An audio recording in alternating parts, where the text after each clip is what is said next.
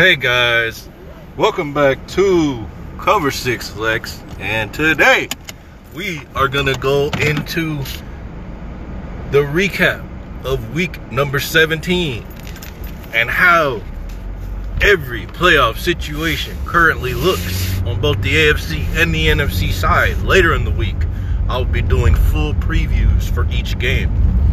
But let's start off with the last game that basically happened, and that is the Washington football team was able to prevail over the Philadelphia Eagles. The Philadelphia Eagles will now have the number 6 pick in the draft, which is not bad because it seems as if whoever trades for Carson Wentz, because it seems that Philadelphia will move on from him, whoever trades for him will likely be a team that gives up a high draft pick to acquire him. So you're going to look at a team that's going to have some draft capital and be able to rebuild. But Jalen Hurts left the game last night with an injury, and that, you know, we won't know what could have been, obviously. But the Washington football team was able to prevail. Alex Smith did what Alex Smith does, right? He's as the term goes, game manager, quote unquote, but made enough plays through the air and the ground, and they were able to secure a victory. And next week we'll host the Tampa Bay Buccaneers. This was a back and forth game.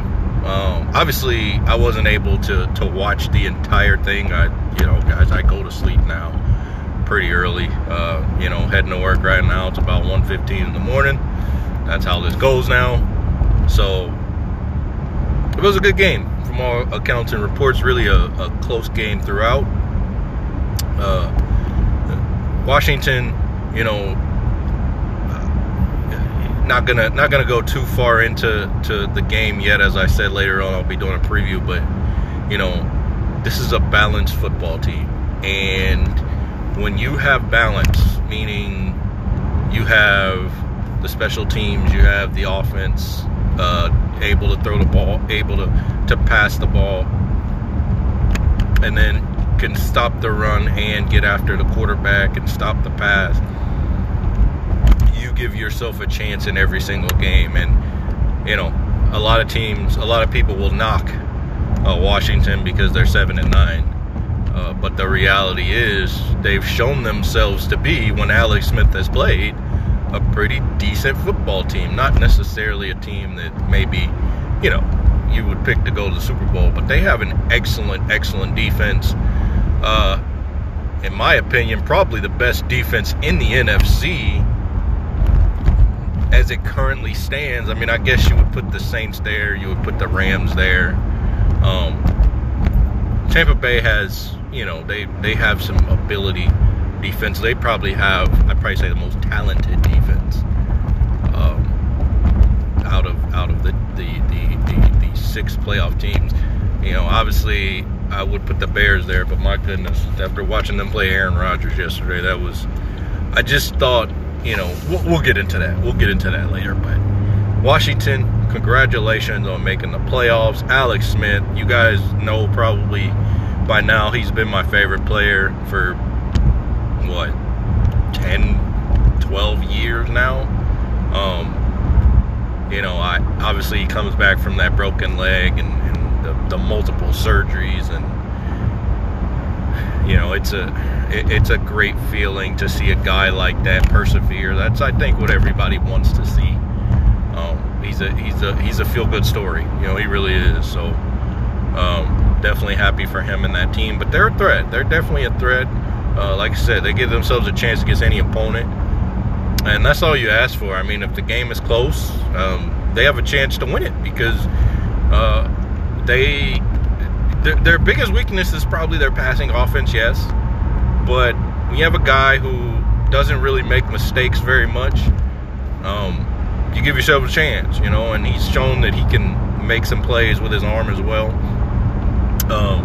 Next year he'll probably be better, just because he'll have that year. Because I think what hurt Alex actually was, this is his first year back with the injury, so he's I don't want to say rusty. Rusty is not the right word, but when you're out of football for 2 years, and then the year you get healthy is the year you wind up coming back a little unexpectedly, because I don't think they expected to play him. But all of a sudden you start winning games, and it's a tougher decision. Remember the game with the Rams. Washington couldn't block anybody, and they've gotten a lot better since then. So they have a chance next week against Tampa Bay. They're going to be at home. That certainly helps. So it's going to be an interesting game. It's definitely going to be an interesting game in terms of it's really a top defense against a top offense, and really, Brady being the quarterback that he's always been with those weapons, that's going to be an intriguing matchup. Move on. The congratulations to the Cleveland Browns. I said that I said in the last pod, guys, that it had to be their best game. And I think that for all intents and purposes, for the most part, it was their best game. I thought they played well, both sides of the football. I watched the entire game. Mason Rudolph actually surprised me making the plays that he made throughout the game. But Cleveland, in some ways, maybe they're fortunate because they had a lead, really could have put them away, couldn't do it, couldn't move the ball a few times. Steelers wound up coming back, but give them credit. The running game, Baker Mayfield, the Steelers refused to contain Baker Mayfield when he just kept scrambling for first down, and they just refused to commit to a spy, and he just kept burning them. Give them credit. This team, they are a threat. When that running game is going, they are a threat, and you have to give all the credit in the world to the Cleveland Browns. You have to be happy for them, no matter what fan you are, to finally make the playoffs for the first time in 18 years. It's got to be a good feeling. It's got to feel great, to beat your rival. The Steelers gave them a heck of a battle. This is a good football team. It's a good team. Next week, a rematch. Steelers, Browns. This time at Heinz Field in Pittsburgh. Roethlisberger will be back. Cam Hayward will be back. They've got some more guys coming back. So it's going to be a little bit of a different game. And it's going to be real intriguing to see what happens. And you have to give... I thought... Sorry, guys. Gonna get that a lot. It's that time of day, right? But I thought Pittsburgh, whenever you're in a win-and-in scenario and the other team basically knows there's a high chance they're going to play you the next week, you can't show too much. And I feel like the Steelers, maybe they didn't show a lot, and plus, like I said, they were missing guys. But for Pittsburgh, it has to be a confidence-building game, even though you didn't win it, because you didn't have your quarterback. And I don't know, maybe Mason Rudolph played better than Roethlisberger, the way Roethlisberger's played. But maybe the rest will do him some good. Maybe next week he comes out with a fire lit under him, because it was what I said last week, guys, is that Pittsburgh is the one team that, they in Buffalo have the highest ceilings. They in Buffalo have the teams that can do everything at an explosive level at times. The problem for them is consistency. Can they be consistent enough? And their passing offense is their biggest weakness, and in some ways that's a good thing, because if you tell me a team with Roethlisberger, Claypool, Juju, and Deontay Johnson, their biggest weakness, is passing, man, that sets up, right? But being a divisional game that it will be, it's probably going to be a tight one, right? And it's going to be a very intriguing matchup of styles, right? Pittsburgh knows if we make Baker Mayfield beat us, we got a higher chance of winning the game than if Nick Chubb, and Kareem Hunt are beating us, right? So, what a great matchup. What a great matchup it's going to be on Sunday afternoon, I believe it is. Yeah, it's going to be a real good one. But with the Steelers having their guys back, being at home, having been there before, you know, they probably have the early. They're probably going to be favored in the game. They're probably going to be favored in the game. The next game we will go to Tampa Bay, you know, lit up Atlanta. Atlanta almost came back, and then Tampa Bay put it away late. As we talked about, excuse me, they're going to play the Washington football team. And this is a team that, to me, their biggest strength is their passing offense and their passing defense. And they are going to... Almost missed the exit, guys. They're going to rely on that. And they're a team that I think really has... Hold on, guys. I'm sorry. Okay. Give me 1 second. I gotta pull this up to make sure I'm going the right way, guys. Walmart Super. Yeah, we know.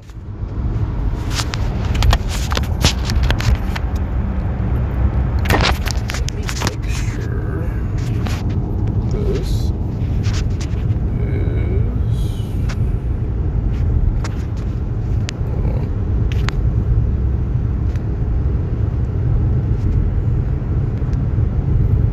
Okay, good deal. Good deal. Okay. Sorry guys, I had to pull up the GPS, make sure I'm going the right way here. And so Tampa Bay, you know, a lot of people are picking them to go to the Super Bowl, and I think I can see why. They, like I said, they can stop the pass, and they can throw the football, you know, with those weapons that they have with Evans and Antonio Brown and an older Rob Gronkowski. And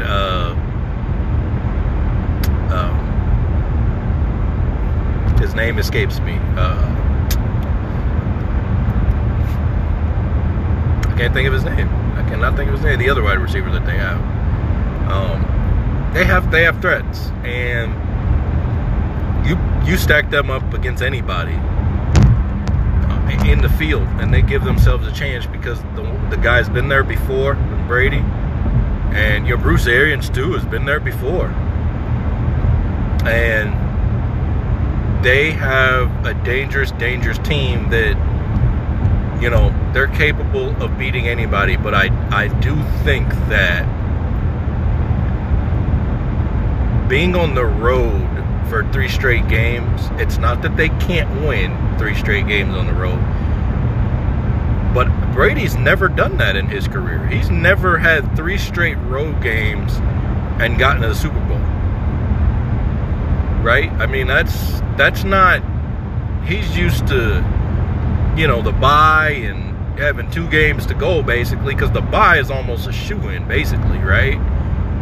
You know, and it's going to be a tough matchup for them against the Washington football team. I really believe that. I think people are going to be surprised at the ability of that defense on Washington to make the stops. But again, not going to go too deep into it, but I do think it's going to be a close game. Tampa Bay's going to be favored, but I don't think it's going to be by much, and we're going to see what happens. But yeah, Tampa Bay definitely a threat. You know, they're the 5 seed, so whoever they wind up playing likely will be at home, so it's going to make for interesting cannon fodder, as it were. But, yeah, they have a chance in every game. There's no question. There's no question that they can win every game that they play. And we're going to get a chance to see later on in the week my thoughts on what Tampa Bay has to do to win against what Washington has to do to win. And I will definitely be in depth on that and go deeper into it. What's the strengths and weaknesses of each team? But these playoff matchups, they're looking real good. They really do. I mean, I feel like you look at almost every game, it feels like each team can win, right? And that's really all you want. You don't want 6 wild card games and you're like, well, 5 of them, they're pretty much determined, right? Like, we already know what's going to happen here. So that's the great thing about the playoffs. I mean, that's why we watch, right? Because you don't know what's going to happen.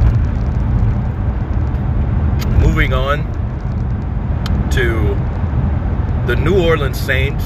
Took care of business against Carolina. Thought they would. Really thought they would. It's going to be an interesting game.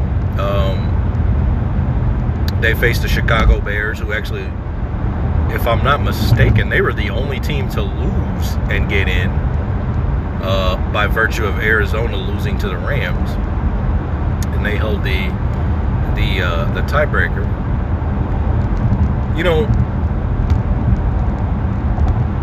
The Saints are an interesting team because they're going to be at home, and I think that's the one thing that helps them probably more than any other team in the field, is that,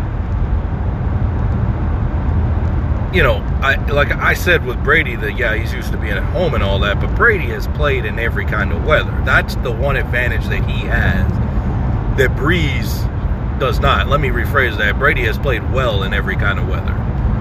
Breeze has not. And he's not an outdoor guy. And them being the 2 seed really, really benefits them because they're not a team that can go win 3 straight playoff games on the road. Maybe not even 2. Maybe not even 1. So because their offense is based on that. Now this year statistically, defensively, they have a defense that perhaps can make up for that, but we'll see when the playoffs come. In some ways, this is a bad matchup for them. But having watched the Bears play yesterday, my goodness, if they bring that defense to New Orleans... In 2 miles, use the right 2 lanes to take exit 20A for I-70 East toward Indianapolis. Thank you, GPS lady. If they bring that defense to New Orleans, and that game's going to be over in the first half, because that was a pathetic showing by the Chicago Bears yesterday. I'm not even going to go too far into their game. This is mainly about them playing the Saints. But the Saints, on paper, they're probably going to be favored by, if I had to guess, probably somewhere between 6 and 10 points by the time the line hits or is finalized on Friday or Saturday. I don't know exactly how that would work with the game being on Sunday. Does the line move at all on Saturday? I guess there's still a lot of determination, whether it's injuries or whatever it is.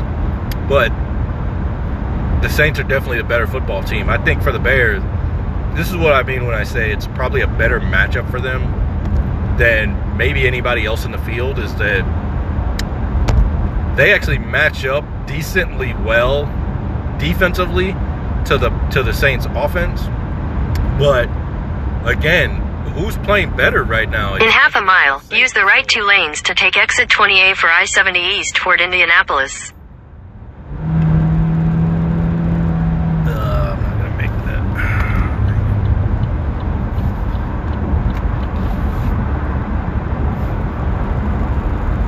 So, yeah, I mean, this use the right 2 lanes to take exit 20A.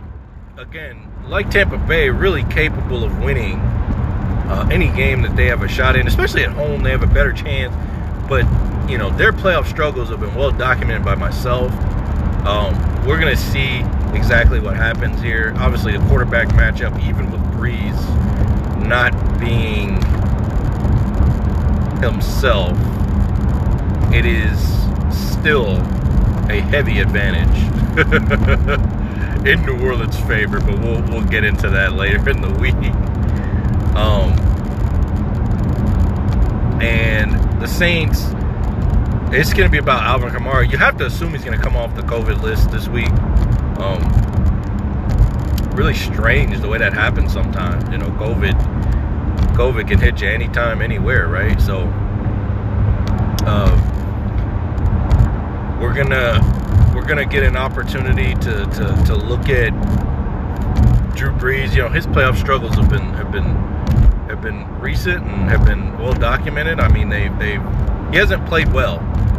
He's not played well in the playoffs probably the last 4 or 5 outings. So that has to change if they're going to beat the Chicago Bears, because even though the Bears are not the class of the NFC, quote unquote, they still have players, especially defensively, that can give you problems. So we're going to see. Like I said, Saints going to be favoring this game. They're going to be at home, though, so the early edge definitely goes to the Saints.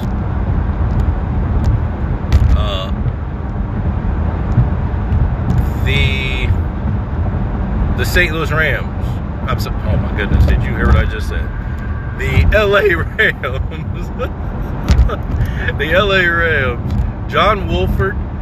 He looked pretty much how I thought he would. Throws the early interception and winds up coming back looking better as the game went along. Not a lot better, but yeah, I don't think he plays over Goff. I don't. I mean, he looked decent. They can do more things with Wolford. But I think Goff has a better understanding of the offense, and you know, the defense really won them the game. Give them credit.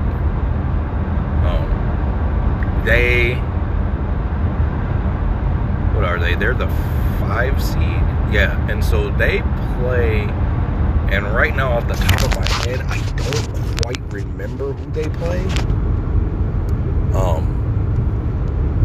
But let me take a. Oh, they play the Seahawks. Wow. Yeah, I was actually talking about that yesterday. That should tell.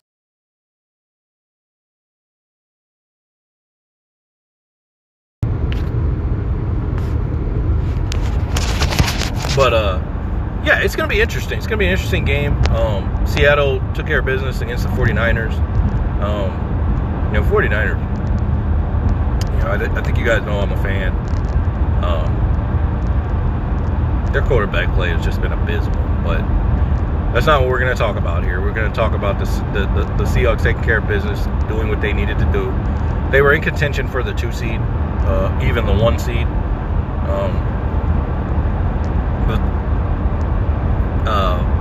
The Bears couldn't take advantage of the opportunities that they had, so Packers got that 1 seed. It's gonna be very interesting, because the Rams and Seahawks, obviously they've played each other twice here this year, and these divisional games, man, two of these 6 playoff games are divisional games, and they are definitely closer games than maybe the paper would suggest, right? The Rams have a better defense than Seattle, although not by much, because Seattle's been playing a lot better lately. They took care of business. You have to give them credit. You do. You have to give them credit for that. And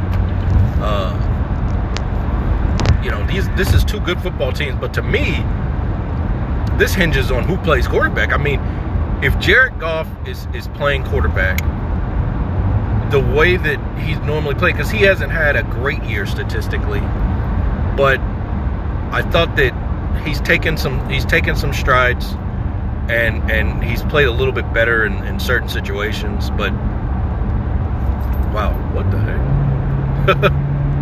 What's going on with this thing? But yeah, this game is going to be tight down to the wire. The Rams know them. The Seahawks know the Rams. It's almost weird in some ways the way it's going to be so even. But at the end of the day, you know, McVay against Carroll, man, it's going to be a good matchup. Like, it's going to be really tight, really close. DK Metcalf against Jalen Ramsey, right? I mean, it's going to be a lot of good matchups in this game that's going to happen here. But Give both teams credit. They got it done. The Rams wasn't pretty. The Seahawks wasn't pretty either. I mean, they were losing in the fourth quarter, actually by 10, and they wind up coming back and getting it done. So, at the end of the day, give both teams credit. Seahawks, won the West, got it done, and now their reward is playing a team that really came close both times to defeating them. The last playoff game, or the last game, the Bills and Dolphins, the Bills, they just look like a juggernaut. I mean, they look like, and, I was talking to some friends online that are Bills fans, people that you can actually have rational discussions with. Most of Twitter is... In 2 miles, take exit 24 toward Illinois. Most of Twitter is an absolute cesspool. I've said that before. I stand by that statement. Because it is. Like, Twitter's absolute garbage most of the time. Even from people that I know, like, it's just, like, people that I follow that 49er fan, like, it's amazing to me. Like, it amazes me probably more so how many people don't know football but think that they do. Right? Like, just as a for instance, okay? Mason Rudolph was playing before the 49ers did. So, obviously, everybody's watching the game. He made some plays. There's no question. But people started asking about, is he going to be available as a backup quarterback next year? Like, only someone who doesn't know football would ask that question. Because Mason Rudolph, for all of his strides, he's not that much better than Beathard or Mullins. Like, he's not. I mean, I like Mason Rudolph. I've watched him in college all 4 years with James Washington. I'm a big fan of Mason Rudolph. But he is not that good of a backup quarterback. Now, could I do worse? Of course. You can say that with a lot of guys. But why? Why would you ask that question? And then these same people will say, oh, we need to get Justin Fields. We need to get, whoever the quarterback is and all that. Bro, draft picks are not certainties. Okay? Like, draft picks have just as high a chance of working out as number one picks do. Doesn't matter where you pick them at. The front office has to get it right. That person has to fit the system, and then it has to translate them fitting the system or them mentally being able to do what they need to do on the field. That has to translate to the game.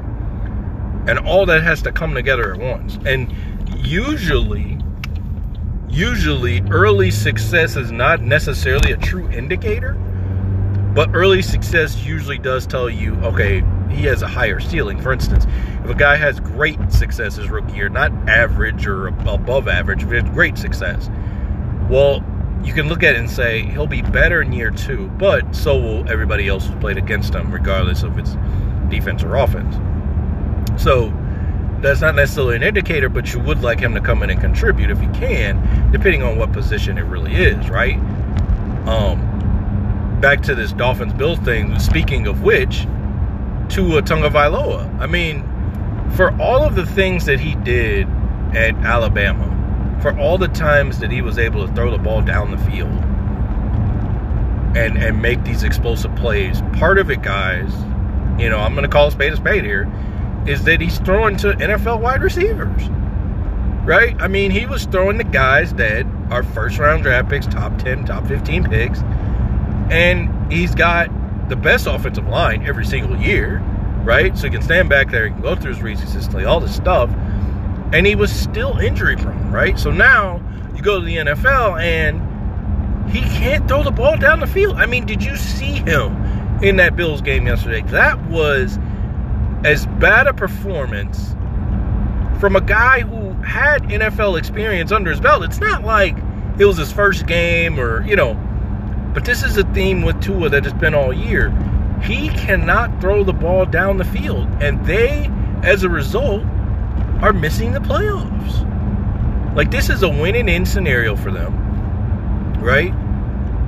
And they needed one of Baltimore, Indianapolis, or Cleveland to lose, and it didn't happen, right? And they got absolutely mollywopped. And yeah, Josh Allen played, and that offense played some of this game, but you can't put it always on the offense that, even though, because the Bills have done that to a lot of teams this year, right? Can the offense keep it close? Can the offense keep it within 2 scores? That's probably the bigger question, right? I mean, they couldn't even do that. They're down 28-6 before halftime, right? And you never give yourself a chance because this guy can't throw it down the field. In the offseason, they've got to get that corrected. Either he's the guy or he's not. And based on the tape, I don't know that he's the guy. Now, I'm not as harsh on rookie quarterbacks as a lot of people are, but I'm also not as friendly as the media is toward Tua, despite the fact that he's averaging 6.6 per attempt. Like, how do you tell me that this guy is the guy and he's averaging 6.6 per attempt? Per attempt, not per completion, per attempt. That tells you everything you need to know. And then somebody on Twitter tries to tell me, it's not Tua, it's his receivers and his play calling. Bro, have you watched him play this year? In every game he's played this year, he does not throw the ball down the field. Magically, before he was in for Fitzpatrick was killing it with these same group of wide receivers, right? Like, come on, dude. And then, as if it wasn't an indictment on him, right? Tua plays 59 minutes of game time last week against the Raiders, doesn't throw the ball down the field, doesn't challenge the defense, right? He never does any of that, right? Fitzpatrick, in one drive, goes down the field, and in one play, basically saved their... Actually, in 2 drives, because he actually played 2 drives, now that I think about it. I actually forgot he played the drive before. They got points. And then, like, Flores knows it. Like, these guys, like, you guys, you have to watch the games yourselves and forget about what everybody else is saying a lot of time. Because the media doesn't know jack squat. And I'm not just talking about football. All right? I'm talking about with everything. Like, I am so tired of hearing these guys talk about, oh, he's so great. No, he went to Alabama, and oh, he came in and threw a game-winning catch in a championship game, and oh, that's all fine and good, but that was a long, long time ago now, right? We're talking about 3 years ago, and you're still lauding over those accomplishments. He is now in the National Football League, and this kid cannot throw a pass down the field. And it's pathetic. And everybody keeps bailing him out. And they keep saying how great he is and all this other stuff. And you just look, if you're gonna sit here and you're gonna hide his flaws, okay? If that's how this is gonna be, then everybody's great. Right? Everybody's great. Everybody's a franchise quarterback. Like, it's absolutely ridiculous. Okay? Because it's not that I think Tua's bad. But he's shown me now, 5, 6, 7 games of tape that tells me exactly who he is. Like, Fitzpatrick comes in, automatically they're throwing the ball down the field, right? He comes in, and the offense just stutters, right? Fitzpatrick was on the COVID list, so no matter what happened, he was going to play this whole game unless he got hurt. Like, the media, they know nothing. Like, and I'm telling this guy, I'm like, dude, why was Ryan Fitzpatrick largely successful when he was in the games and Tua wasn't? Well, his receivers are helping him out. Okay. First of all, that's not true. Okay. Like, somebody's got to make those throws, as I've said to guys before. When you start talking about, okay, this receiver did this receiver did that, somebody's got to put those guys in position to make those plays. Brian Flores is not condensing the play calling because he's got Tua. He's calling the same doggone plays, okay? But Tua is not executing them at the level Fitzpatrick was. And I feel bad for Flores because now, having not made the playoffs, it's an indictment on him when it's not even his fault. I guarantee you the decision to start Tua when the team was 4-1 or 5-1, whatever it is, was definitely an organizational decision. Fitzpatrick was playing well, and he played well the entire year. There wasn't a Fitzpatrick moment where you're like, uh-oh, 4 picks, right? He's back to his old self.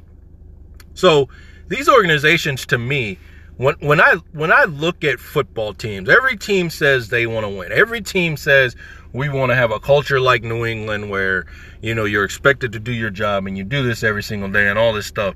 Every team says that, all right? But every team doesn't follow through on it. Why in the heck would you, when your team's 4-1 or 5-1, start this guy? If you're 1-5, 1-4, fine.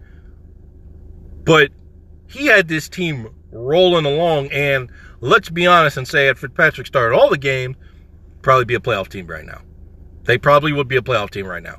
You put this guy in, he stinks up the Chiefs game, right? All right. And they got down big in that, even though they wound up making it close. There was a bunch of other games where it's like, dude, if you don't throw the ball down the field, the Raiders game, that was a loss. Let's be honest. If Fitzpatrick doesn't make that play at the end, that's a loss. And it's an indictment again on Tua, who will not throw it down the field. Throwing the ball down the field is not everything. It is not. But for everybody who thinks that it's not important, I point to you Exhibit A, right? It's absolutely pathetic. It really is. Either he's a guy or he's not. And I don't know, because the Dolphins have the 3rd pick in the draft. So I don't know what they're going to do. But if they want a quarterback, hell, they can just sit there and grab one. And that's tough. That's tough for Tua, yeah. But you got to show more. Because the problem is, if you go into next year and say, he showed us enough, we think he's the guy. What if he just does the same thing? What if he does the same thing he did this year, where he's basically average, or at times below average? See, now you got a roster that's probably ready to win, that can compete with Buffalo, right? Or really any team in the AFC, because they've got legitimate lockdown corner. On the other side of the ball, Xavier Howard, 10 interceptions, should be DPOY. But now you've screwed everything up because you didn't address the most important position on the field, right? So if I'm the Dolphins, I draft a guy. That's just me, all right? They're the ones who work with him every day. They're in the meeting room. I'm not believing the hype and what the media says. I'm going on, what does the game tell me? And the game doesn't tell me that it's the offensive coordinator's fault every single week. The game tells me he refuses to throw the ball down the field. And because of that, they are now on the outside looking in. And he's done it time and time again. And I don't know if you can fix that. I don't know the answer to that question. But I will say that it's a difficult decision that probably didn't have to be as difficult. Because had you sat him and left him sitting, right? And then you play him only when necessary, you're probably in the playoffs right now. Now, I know a lot of Dolphins fans wanted to play Tua, and they love the guy. But why? He hasn't shown anything, right? I mean, you can love a guy all he wants, but, I mean, what is the saying? Don't tell me how you had the baby, show me the milk, or something like that, right? I mean, it's got to be better, because with Fitzpatrick, the Dolphins were a legitimate threat to win 1 or 2 games in this playoffs round. They were definitely a threat to beat any team that they went up against, including the Buffalo Bills. All right? They can beat any team because they can stop the pass, right? And they had a quarterback who was capable of making plays. The same guy is like, well, they don't have that many weapons. Oh, yeah, Mike Gesicki, he's not a weapon. Devontae Parker, he doesn't dictate coverage. They got a couple other speed threats. Yeah, I'm sure they don't. I'm sure when the Dolphins, they got to 10 wins. So how'd they get to 10 wins? Right? I mean, come on, man. People, they don't know football. They don't know football. They just see a couple plays, they like a guy, and they say, oh, well, it's his play calling, or oh, it's his. No, it has nothing to do with that. It has everything to do with the guy on the field. You have to, don't believe what the media tells you. Trust what your eyes tell you, okay? And what your eyes are telling you is, right now, this isn't the guy. Now, I don't know if an offseason can change that. Because, a lot of people thought Josh Allen wasn't the guy. And I was telling you guys, on end, this is the guy. like, I know a lot of people are saying, oh, yeah, he's not. And listen, when the draft happened, and they drafted Josh Allen. I was like, no, I don't agree with it. I don't think he's good. He's, accuracy problems don't get solved in the NFL usually, and that's true. But then after I watched his rookie year, he had the same completion percentage, right? 52% that he had in college, right? And then last year was the year where I said, all they got to do is get him a number one. If they get him a number one, he's going to take a step. Now, did I think he was going to be the Josh Allen of now? No. I did think he'd take another step, though. I just didn't think it would be to the level of, okay, they're going to win the Super Bowl because of Josh Allen. Right? I mean, that's different. But you have to be able to identify these traits, because when the media tells you what they tell you, a lot of times it's just favoritism, or they like a guy. Sometimes it's facts, but sometimes things are so easy, right? Trevor Lawrence is great. Yeah, we know that. That's easy amounts of data that we've seen the last couple of years to say that statement. Justin Fields is great. I don't know that that's true. I know he killed Clemson the other day. All right. I know what my eyes told me in that game, and that was that Clemson was trash on defense, and that Justin Fields is a pretty good quarterback. Let's wait, right? Let's wait. Let's look at the whole body of work. I think he's good. Don't get me wrong. I'm not telling you that he's not going to be the second quarterback, or maybe even the first quarterback drafted. But let's relax. Let's hold on. Let's put, as my favorite statement from Bill Parcells, put the anointing oil away. We need to do the same thing with Tua. Like, relax on this guy, okay? Relax. Calm down on that. Buffalo Bills, though, they are a juggernaut. You have to give them a ton of credit. What they've been able to do, building their program under McDermott. I'm not going to go too far into it because I'm at work now, so I'm gonna go ahead and start pretty soon there. But Josh Allen, man, he throws the early pick, which was just a heck of a play by the cornerback, honestly. Late throw by Allen, though. I mean, there's no question. And then he just starts carving them up. And to me, and I said this to a buddy of mine, John Brown makes their offense unguardable.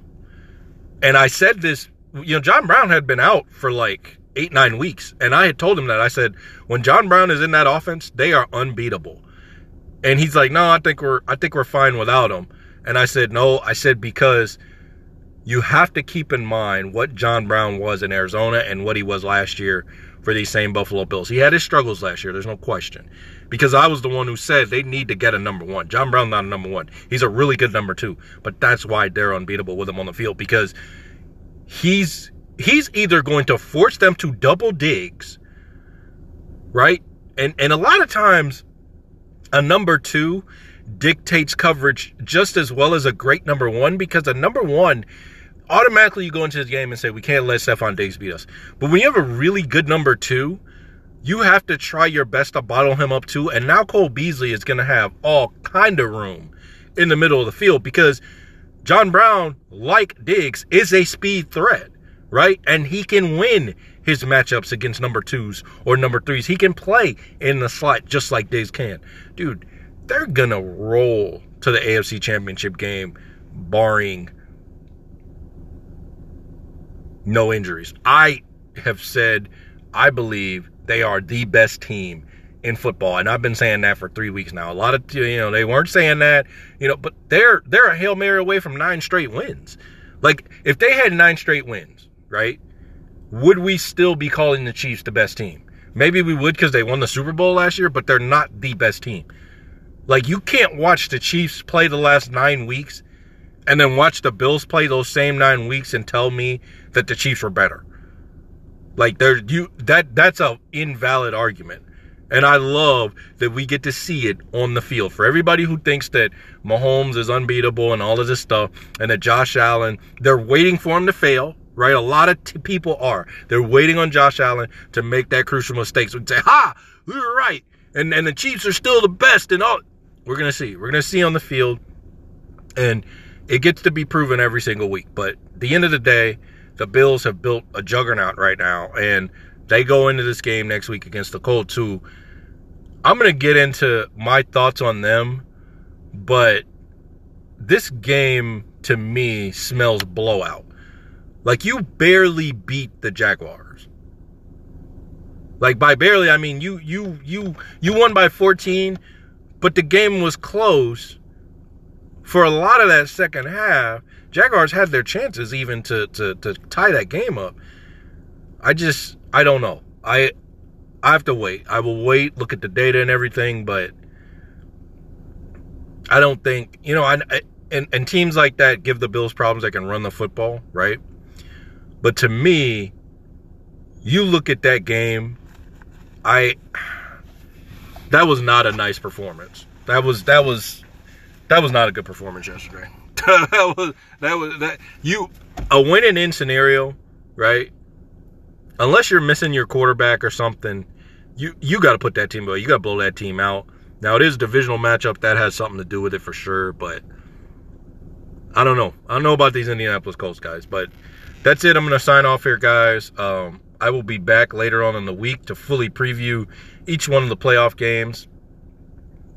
Not sure yet what day. Maybe tomorrow. I will have to look at my schedule and see. I'm fairly certain that Friday for sure I will have one up. Probably a closer preview of the Saturday games and Thursday, Friday, something like that. If I don't do one tomorrow, then I'll do Saturday games tomorrow, and then I'll do Sunday games on the next one. But yeah. All right, guys. Everybody stay safe out there, and appreciate you guys listening as usual, and I will catch you next time.